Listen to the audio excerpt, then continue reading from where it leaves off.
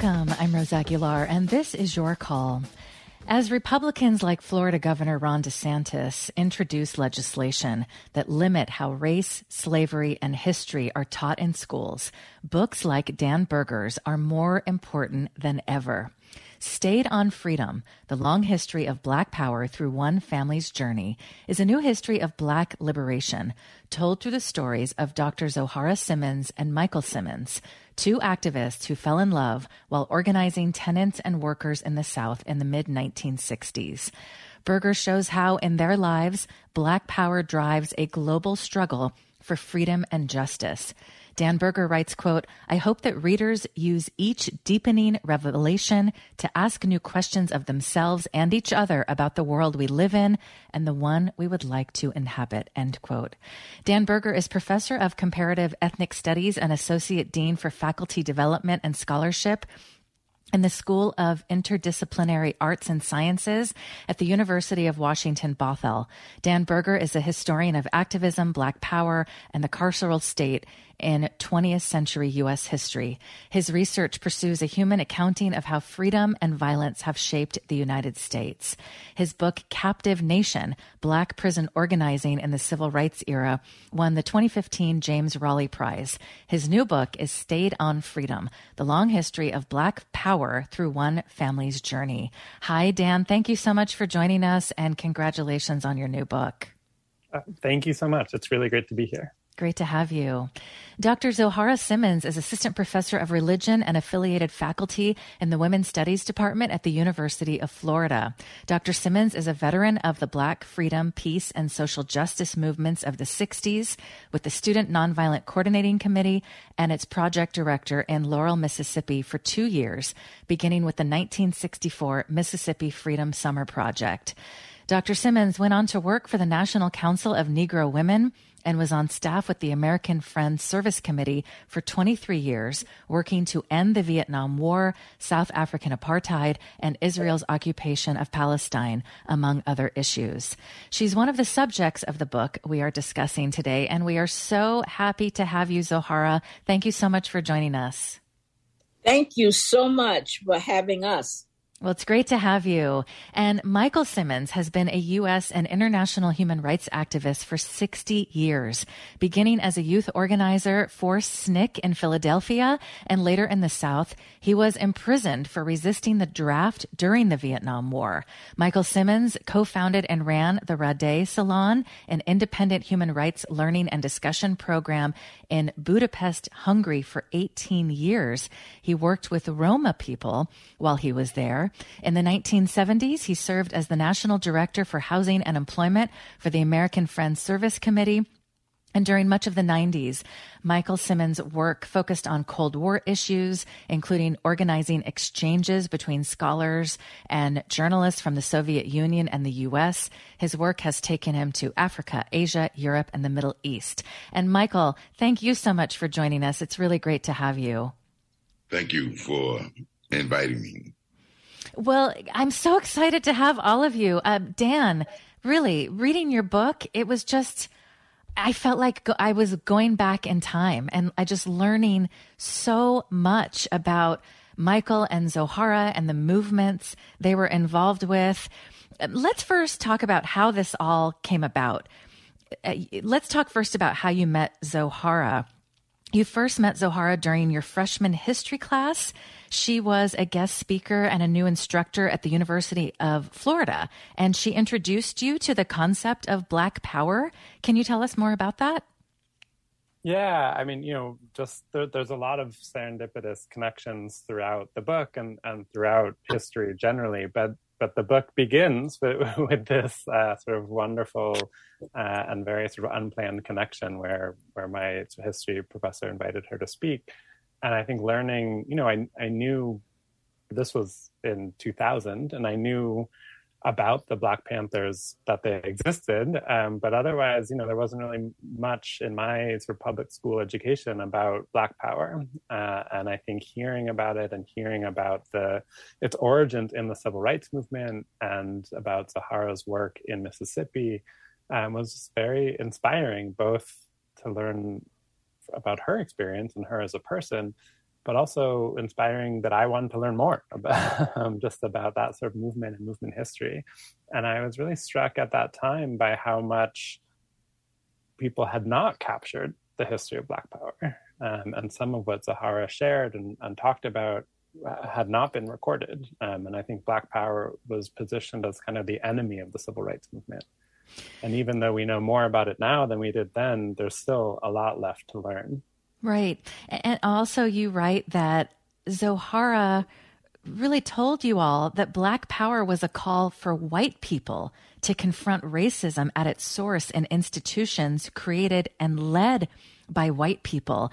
And I have to say, Dan, when I read that part of your book, I thought, this is exactly why people like DeSantis is going after, teachers and schools and Republicans introducing legislation that limit how race, slavery, and history are taught in schools. I mean, to think Absolutely. That you as a white student were so affected by Zoharah's talk, and, here we are a couple decades later, and you're out with this incredible book. Yeah, no, I think that's absolutely right. And what's happening now is inseparable from the uprisings of 2020 as a sort of multiracial but Black-led phenomenon that was the largest protest in U.S. history. And that is inseparable from the last, decade of Movement for Black Lives kind of organizing. That has really inspired, multiracial, multi-gendered groups of Americans to take to the streets and to demand a better world. Zoharah, you are assistant professor at the University of Florida, so you're right in the middle of all of this. I mean, to think that you inspired Dan to do all of this great work, basically saying Black Power is a call for white people to confront racism, and now DeSantis is going after that. I mean, I can't even imagine what it's like being in Florida right now, given all the incredible work that you've done over the years. Indeed. Let me just let you know that I am a retired professor from the University of Florida. And boy, am I grateful that I am retired, because that means that I can stand outside and shout down what DeSantis is trying to do all across the state. But I still live here in Florida and am so grateful that my colleagues and the students are organizing against this white supremacist, racist legislation that's been promoted and is being promoted by the governor. And as I and Mike were very involved in getting Black studies in Philadelphia, Mike certainly much more than myself, but the Black Studies program at Temple University came out of the struggles that Michael and others waged, and all of the Black Studies programs across the country come as a result of the Black Power movement, just as women's studies comes out of the women's movement. So this is a pushback against all the things that we achieved, just as is the attack on voting rights. I mean, this is a backlash against all of the gains we've made over the last 50 years in the various movements of our time. Well, and also, Zoharah, just given the influence that you had on Dan, telling people that Black Power was a call for white people to confront racism, I mean, to think that today's children might not have access to that. I mean, we did a whole show on banned books. And of course, when you ban a book, the child or the student wants to read it even more. But can you just talk a little bit more about that? Because you had an influence on so many students. And what do we lose if that goes away? Well, certainly. I mean, it's critical. For 20 years, I taught African American studies and women's studies, along with religion, at the University of Florida, which is a majority white school, 60,000 students. And I can tell you, in every class, most of which were majority white classes, all the white students said, why don't we know any of this history? And I said, because, unfortunately, they don't want it taught. And they were just stunned, and it did impact them. Many of them became active in the movements on campus.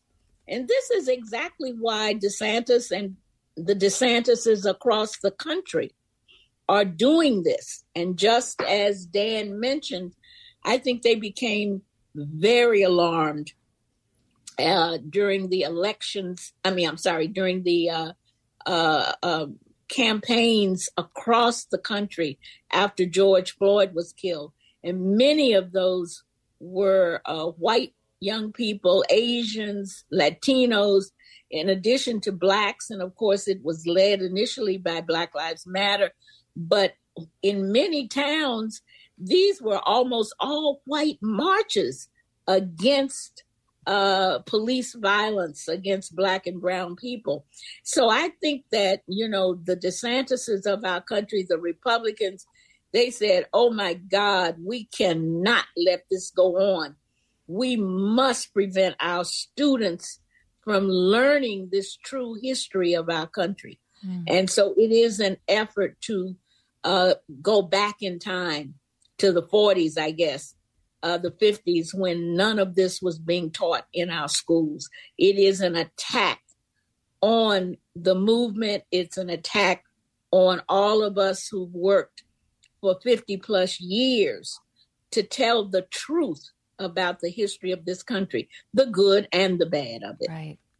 Michael, we'll talk about how you met Dan in a minute, but what would you add? What are your thoughts about what we are facing today with all of this legislation, these book bans?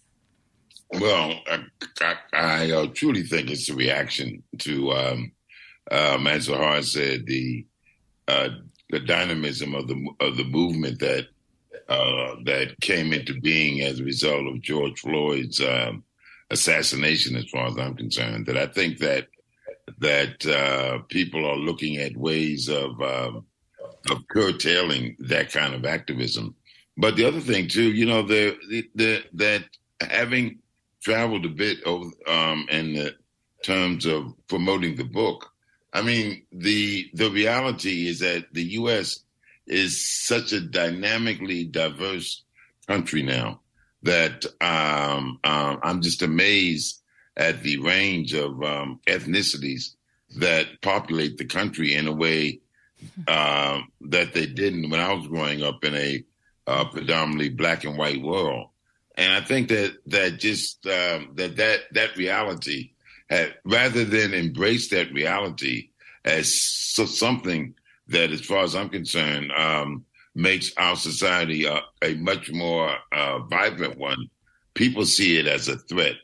And the need to revert back to a reality that, frankly, was never real. It was just a dominant presence in the culture. So that I just think that DeSantis and his cohorts are fighting a losing battle.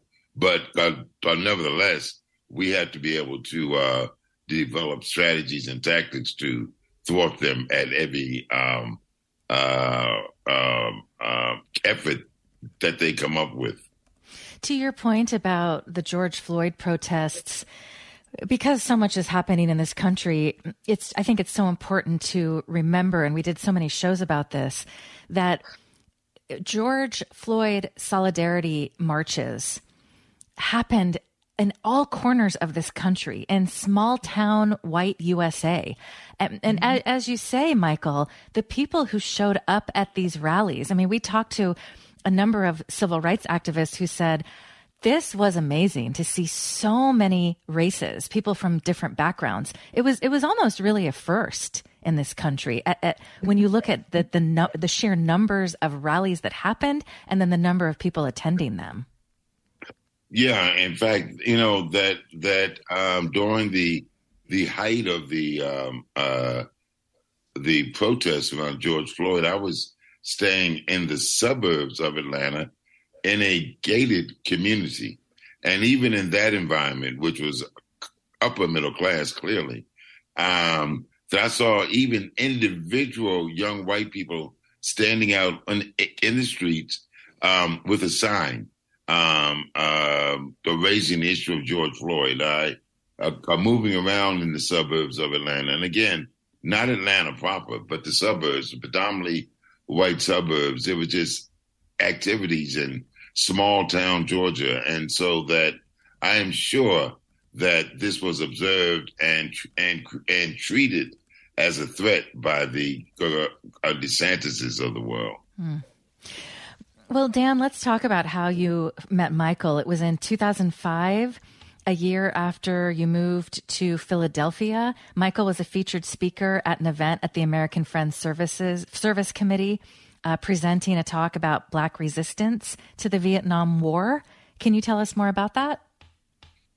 Yeah, I mean, my memory of the event is hazy, but certainly I knew of Michael from Zohara, who talked about her, movement experience when I was her student, and I had known that Michael had gone to prison for refusing induction into the military, and I think that example is really profound on its own right, but also it challenges this idea that the anti-war movement was a white thing, right? That civil rights was a quote unquote Black thing, and the anti-war movement was the white left or something like that, and so it was really, again, just a sign of how dynamic their own lives were, but also how widespread and profound and cutting edge the Black Power movement was, and Michael's resistance and the larger sort of Black Power opposition to not only the U.S. war in Vietnam, but U.S. imperialism more broadly, really sort of set the terms for a lot of sort of radical movements of the 1960s and 70s. So let's talk about how this book came to be. In 2016, on International Women's Day, you asked Zohara and Michael if you all could collaborate on a joint biography. Why did you decide to spend so many hours and so many years interviewing them? And why did you want to take on this project? Yeah, I asked them on 2016, but I had the idea for a long time before, because knowing their story and knowing how much their involvement, cut across a lot of silos that are usually applied to movement history. So, we talk about the sort of Southern civil rights movement as something separate from Black Power, which is, seen as this urban Northern thing. We talk about, the U.S. is separate from the rest of the world. We talk about, sort of secular activism is separate from faith-based activism. And here were two people who, a divorced couple and lifelong friends who really blurred and busted those silos and challenged those silos. And so they had always been in my mind when I was reading other people's sort of accounts of the movement and then started to do my own. And so it just seemed like being able to sort of tell a story of Black Power, of the multitudes of Black Power, and how those multitudes were contained in one family would really help us expand our sense of what and when and where the Black Power movement was. And again, you spent hundreds of hours with them. And I just wonder, reading about your childhoods, the incredible work that you did, the racism that you endured and saw. I just wonder what the experience was like for you to revisit all of that, because the details are so rich. Zohara, what was that experience like for you to really revisit so many critical points of your past? Well, that's such a great question, because really through these years of being interviewed, sometimes Mike and I would be interviewed together by Dan, at other times separately. It brought back memories. And because of Dan's meticulous research in the archives and all the places that he found the information, he would often say, well, that was not the year you did that, Zohara. You did that. And I was like, really? Or he would come up with something from, say, for example, the SNCC minutes that I had said, because the minutes were recorded and they're in archives. And I said that? Wow, that was amazing. So, it's just been the collaborative effort of working with a scholar like Dan Berger, who not only took our memories, and we're talking 60 years of memory. And of course, in some places they had to be hazy. And of course, doing it together with Michael, whose memory is better than mine, that helped to, fill out things that were no longer so clear in my head. And, sometimes it brought tears, remembering the things we went through, thinking of the wonderful people we, in my case, lived with for almost 2 years in Mississippi, Mrs. Eberta Spinks and Carrie Clayton and so many of the others who've joined the ancestors, and just recalling their bravery, their courage. Of course, it brought tears, many tears, but this has been an amazing experience. And I'm really grateful because so many people keep telling me I need to write a memoir. And if I could stop being in the movement, maybe I could. But I'm so grateful that Dan, in many ways, has taken that burden off of me because, I'm still, as we say in the SNCC women's book, I still have my hands on the freedom plow. And I haven't had a lot of time to do a writing of a memoir. So it was wonderful. What about you, Michael? What has this experience been like for you? Oh, it's been just an amazing experience. That generally speaking, when anyone lives their life, they just live their life. And so that you don't think about what you're doing while you're doing it, and particularly in a historical context. So to reach the age that I am, and to have the opportunity to look back and be reflective about my life and the people that I've been fortunate enough to meet and experience ideas with, fun times with, has been just an amazing process. And for those who are part of the struggle, I don't think there's anything more fulfilling than to be able to impact other people's lives as you live your own. And Dan's work has really reminded me, I guess, of the exciting give and take that I've been able to be a part of during my struggles in the human rights movement.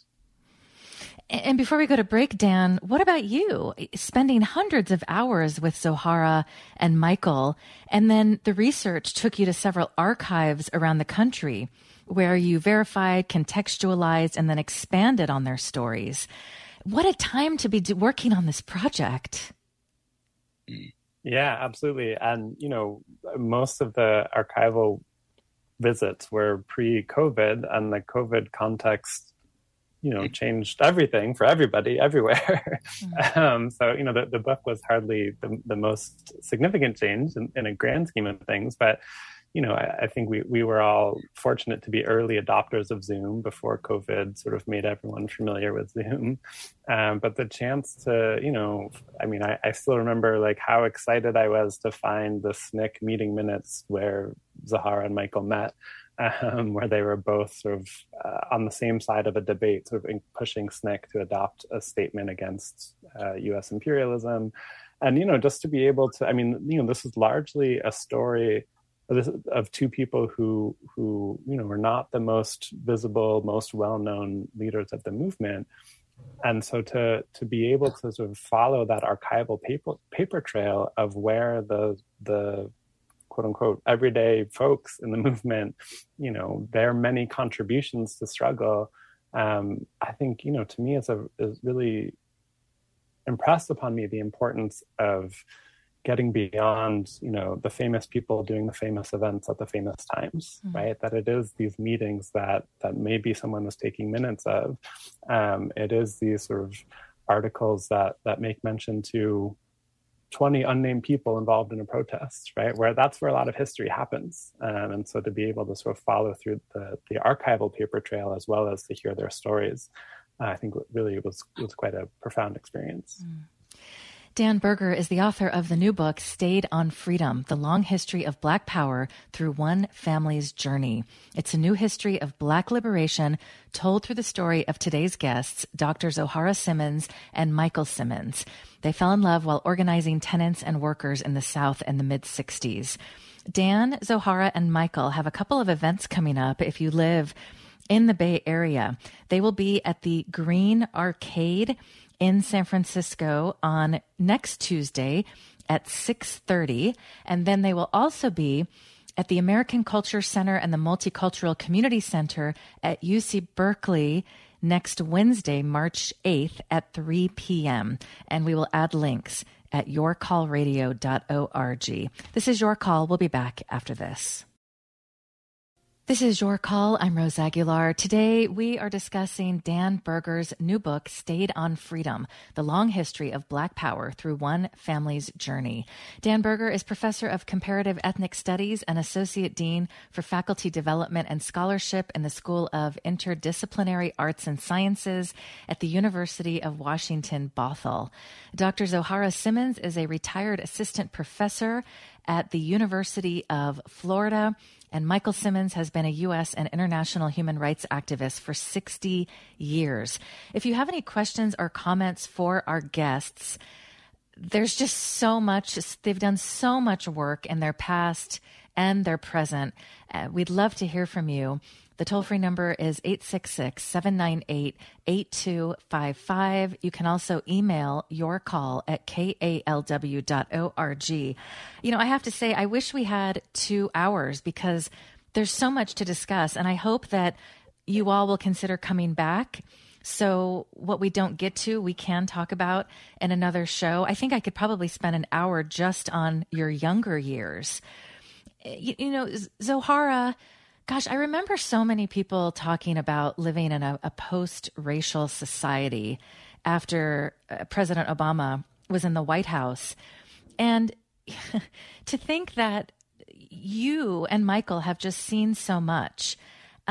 If you don't mind, if we can just talk a little bit about your childhood, Zoharah. You were born on August 9th, 1944. Born into a segregated world, the library, the zoo, the pool, the lunch counter. This was in Memphis. All of Memphis's public institutions and most private ones either excluded Black youth altogether or granted access just once a week, month, or a year. And it's just, our listeners know this, but I think it's just so important to talk about this. You're still here and you had to endure this as a child. Yes, and let's be clear. From my years of teaching, I found out that these students did not know this. I mean, it was like I was talking about something on the moon.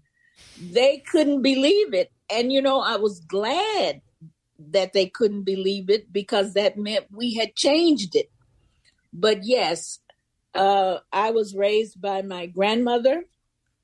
And she was raised by her grandmother, who had been an enslaved person. So I had learned from my grandmother, Rhoda Douglas, a lot about slavery from as early as I can remember. And then, as you have noted, this was apartheid. I mean, you know, that's the word, even though, you know, we called it the Jim Crow system. It was apartheid, and Black people were treated as pariahs. And like you've noted, we could not even use the public library. We could not go to the art museum.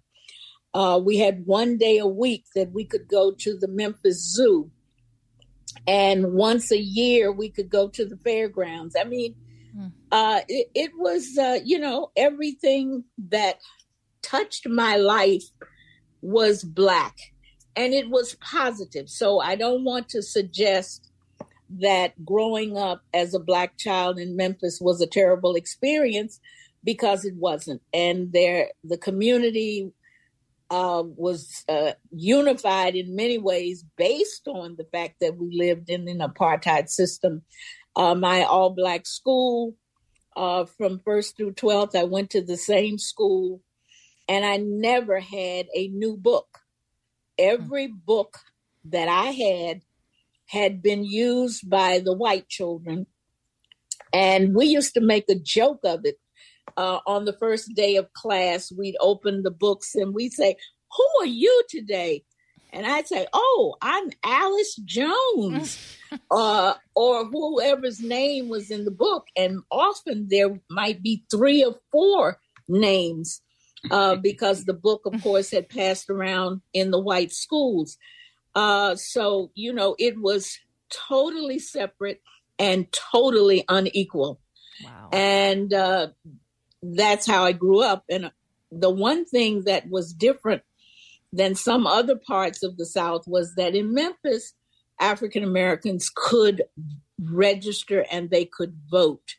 So my grandmother had registered as soon as women got the right to register, and she voted in every election. And she was serious about it, she and my granddad. And not only that, she went from door to door, asking her neighbors to make sure they were registered, that their registrations were up to date, and telling them who she was going to vote for, etc. Now, I didn't think about how that influenced me until much later, when I was knocking on doors in Mississippi, trying to encourage people to register to vote.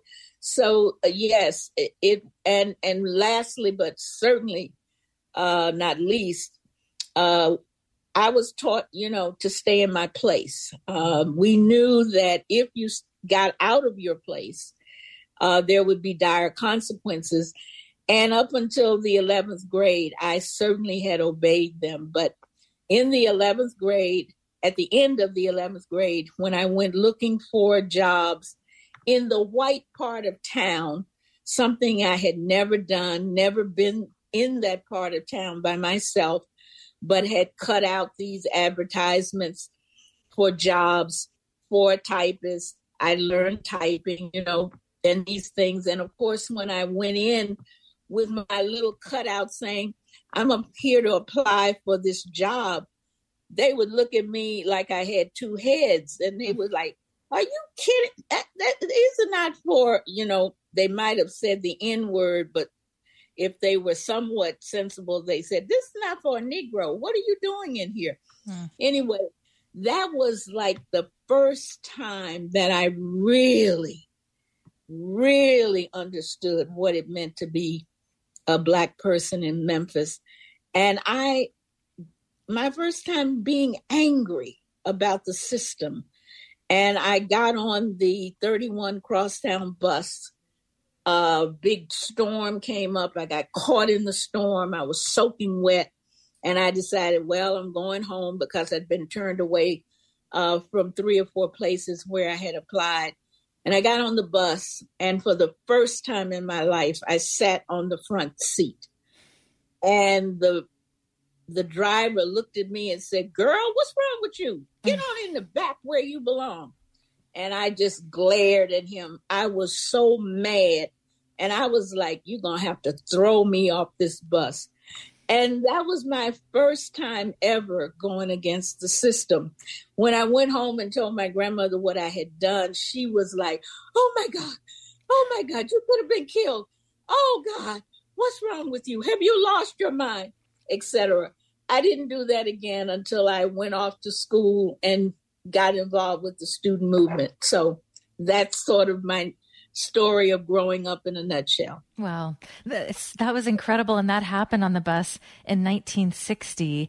And to read that no white passengers had actually boarded yet, but the Black passengers pleaded and prayed for you. "Oh God, please, you're going to get yourself killed." Exactly right.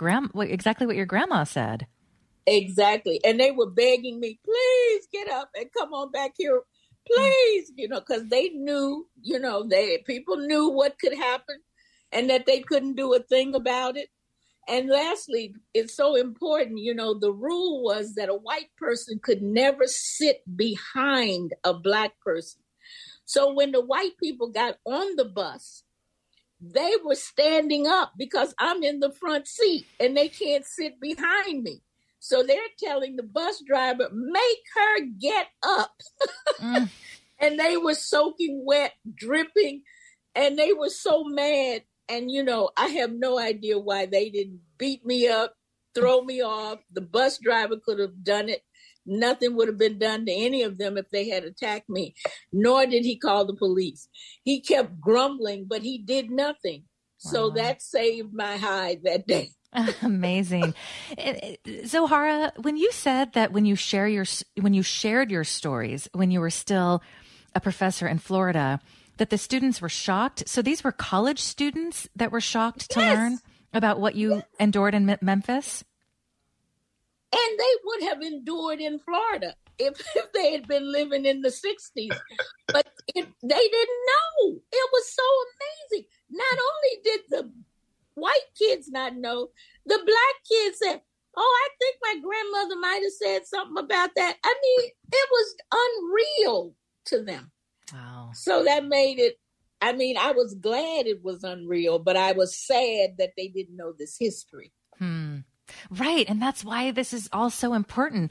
Dan, in your role as a professor today, what can you tell us about what students know and don't know about all of the incredible work that Zohara and Michael did, and then also what they had to grow up with? Yeah, the places are different, certainly by region, by campus, but I have a lot of similar experiences as Zohara, of students saying, how come I never learned about this? Like, I didn't know who, people know about King and Malcolm, often in very sort of caricatured ways, but they know about them. But beyond that, I have a lot of students who are very sort of, don't know about SNCC, don't know Fannie Lou Hamer, certainly don't know Eberta Spinks, right? Or some of the sort of local people's names that Zohara is talking about.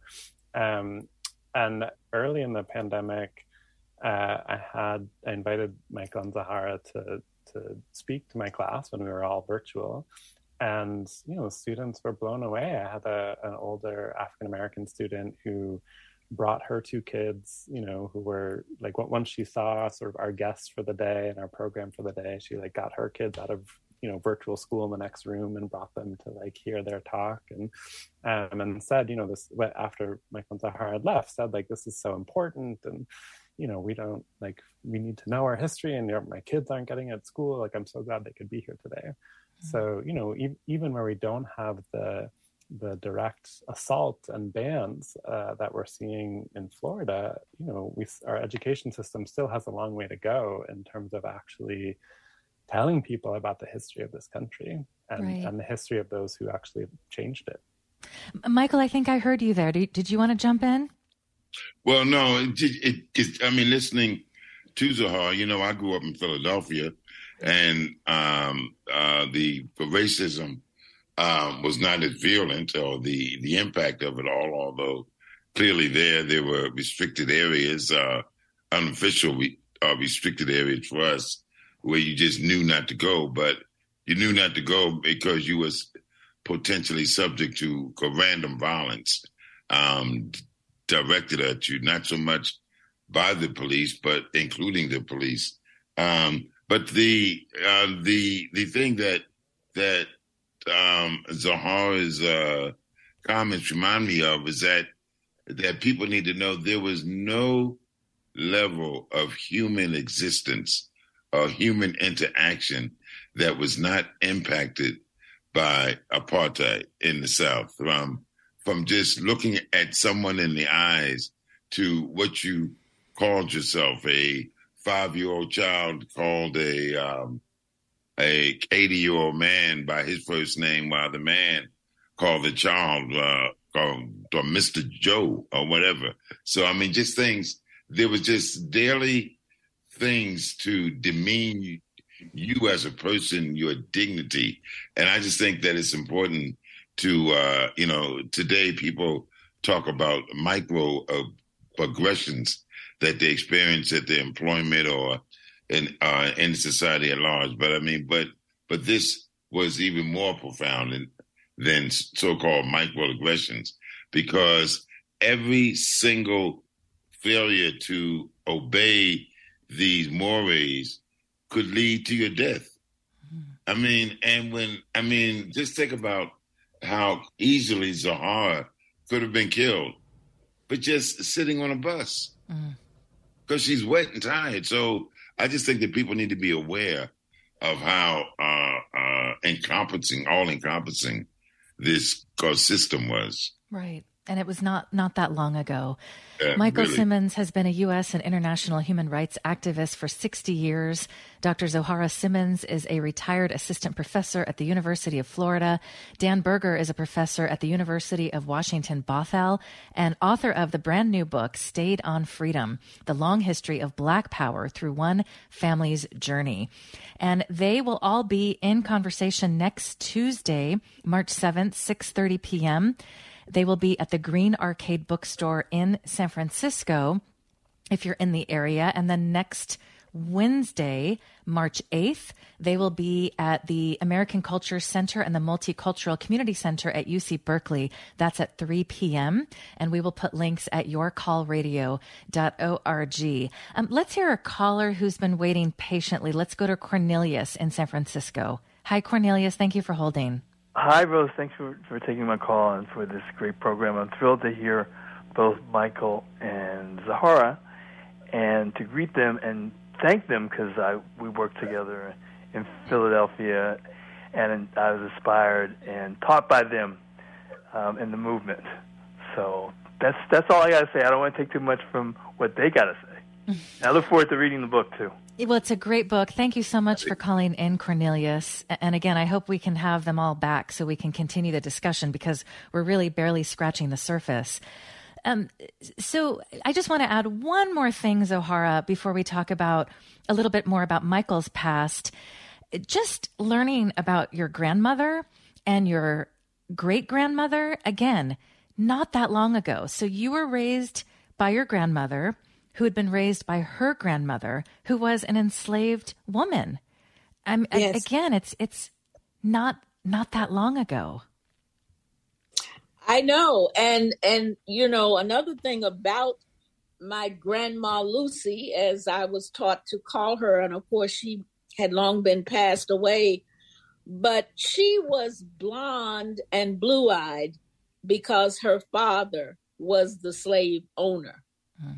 So, you know, that's a whole nother wrinkle to the horrible things that happened to Black women during the enslavement period. You know, they were often raped and children came from those rapes, and those children were still enslaved. And in her case, Grandma Lucy, when she was 13, was given as a gift to her all-white sister, as a wedding gift from their father. And they looked so much alike, and her sister hated her because of this and subjected her to all kinds of demeaning stuff until, you know, my grandmother was emancipated during, the emancipation. Wow. After the Civil War. Incredible story. Michael, let's talk a little bit about your background. Your parents taught you the power of movement through their separate journeys out of the South. Your father, John William Simmons, and mother, Rebecca White, were two of almost 400,000 Black people who left the South in the 1930s. The train lines, as we read in the book, luckily would send them both to north central Philadelphia, where almost 100,000 Black people lived by 1940. But they found a city that was hardened by segregation and battered by the Great Depression. Tell us a little bit about what you learned about your parents' journey and what they found. Well, I think it's a couple of things that I'd like to highlight, at least. My mother, born in 1921, left home at 12 years old, which meant 33, in the height of the Depression. But because they were so poor that she went to work, and her work was in domestication, the cleaning of white people's homes and taking care of their children, so that she could send literally a few dollars back to help her mother raise her siblings, so that her poverty, the poverty that she experienced, was intense in a time when many folks were experiencing poverty. My father was not quite as destitute, but the impact of my father on me it was actually that he had been married before, so I had two older brothers who were very early members of the Nation of Islam, and they were recruited by Malcolm X. He became a part of my reality at a very early age, and so that I would hear these arguments back and forth about Islam and Christianity, and while it was too complex for me to understand, the enthusiasm in which the arguments took place let me know that it was something that I should be trying to sort out, which I did over a period of time. But by and large, my upbringing, while clearly organized by the impact of segregation, was nowhere near as virulent and violent as the things that Zahara experienced in Memphis. Well, what was so interesting about your upbringing, Michael, is that your wheels started turning even before you turned 8. We learned that on the radio, you heard that the government executed suspected communist spies, Julius and Ethel Rosenberg. 2 years later, you saw the bloated corpse of Emmett Till in Jet magazine. And then you stumbled upon a Marxist bookstore opened by a communist named Bill Crawford. And then, as you said, Malcolm X came to your home as a guest of your older brothers in the spring of 1954. So these were just major, major events. And as a young person, they really had an impact on you. Yes. Eventually I began to put things together. I mean, these were this kind of realities in my environment that I didn't really have a place for. I guess the thing that, if I had to pinpoint the thing that shaped me the most, it was the assassination of Emmett Till, because I, like him, would go south to visit relatives in the summertime, and my cousins would caution me about my interaction with white people. I took the caution to be silly. I was very arrogant about it, not expressing any fear, having no sense of the fear that I should have had. And Emmett Till just shocked me into a whole new reality that helped to shape my life. And then 2 years later, I'm looking at Little Rock, Arkansas, where it took federal troops to get 9 children into Central High School in Little Rock. And those two events really began to formulate a prism in which I began to look at the realities of race as they occurred around me. Amazing. I mean, and then we learned that you refused to participate in the daily recitation of the Lord's Prayer and the Pledge of Allegiance at school, and you were suspended. And then you were imprisoned for resisting the draft during the Vietnam War.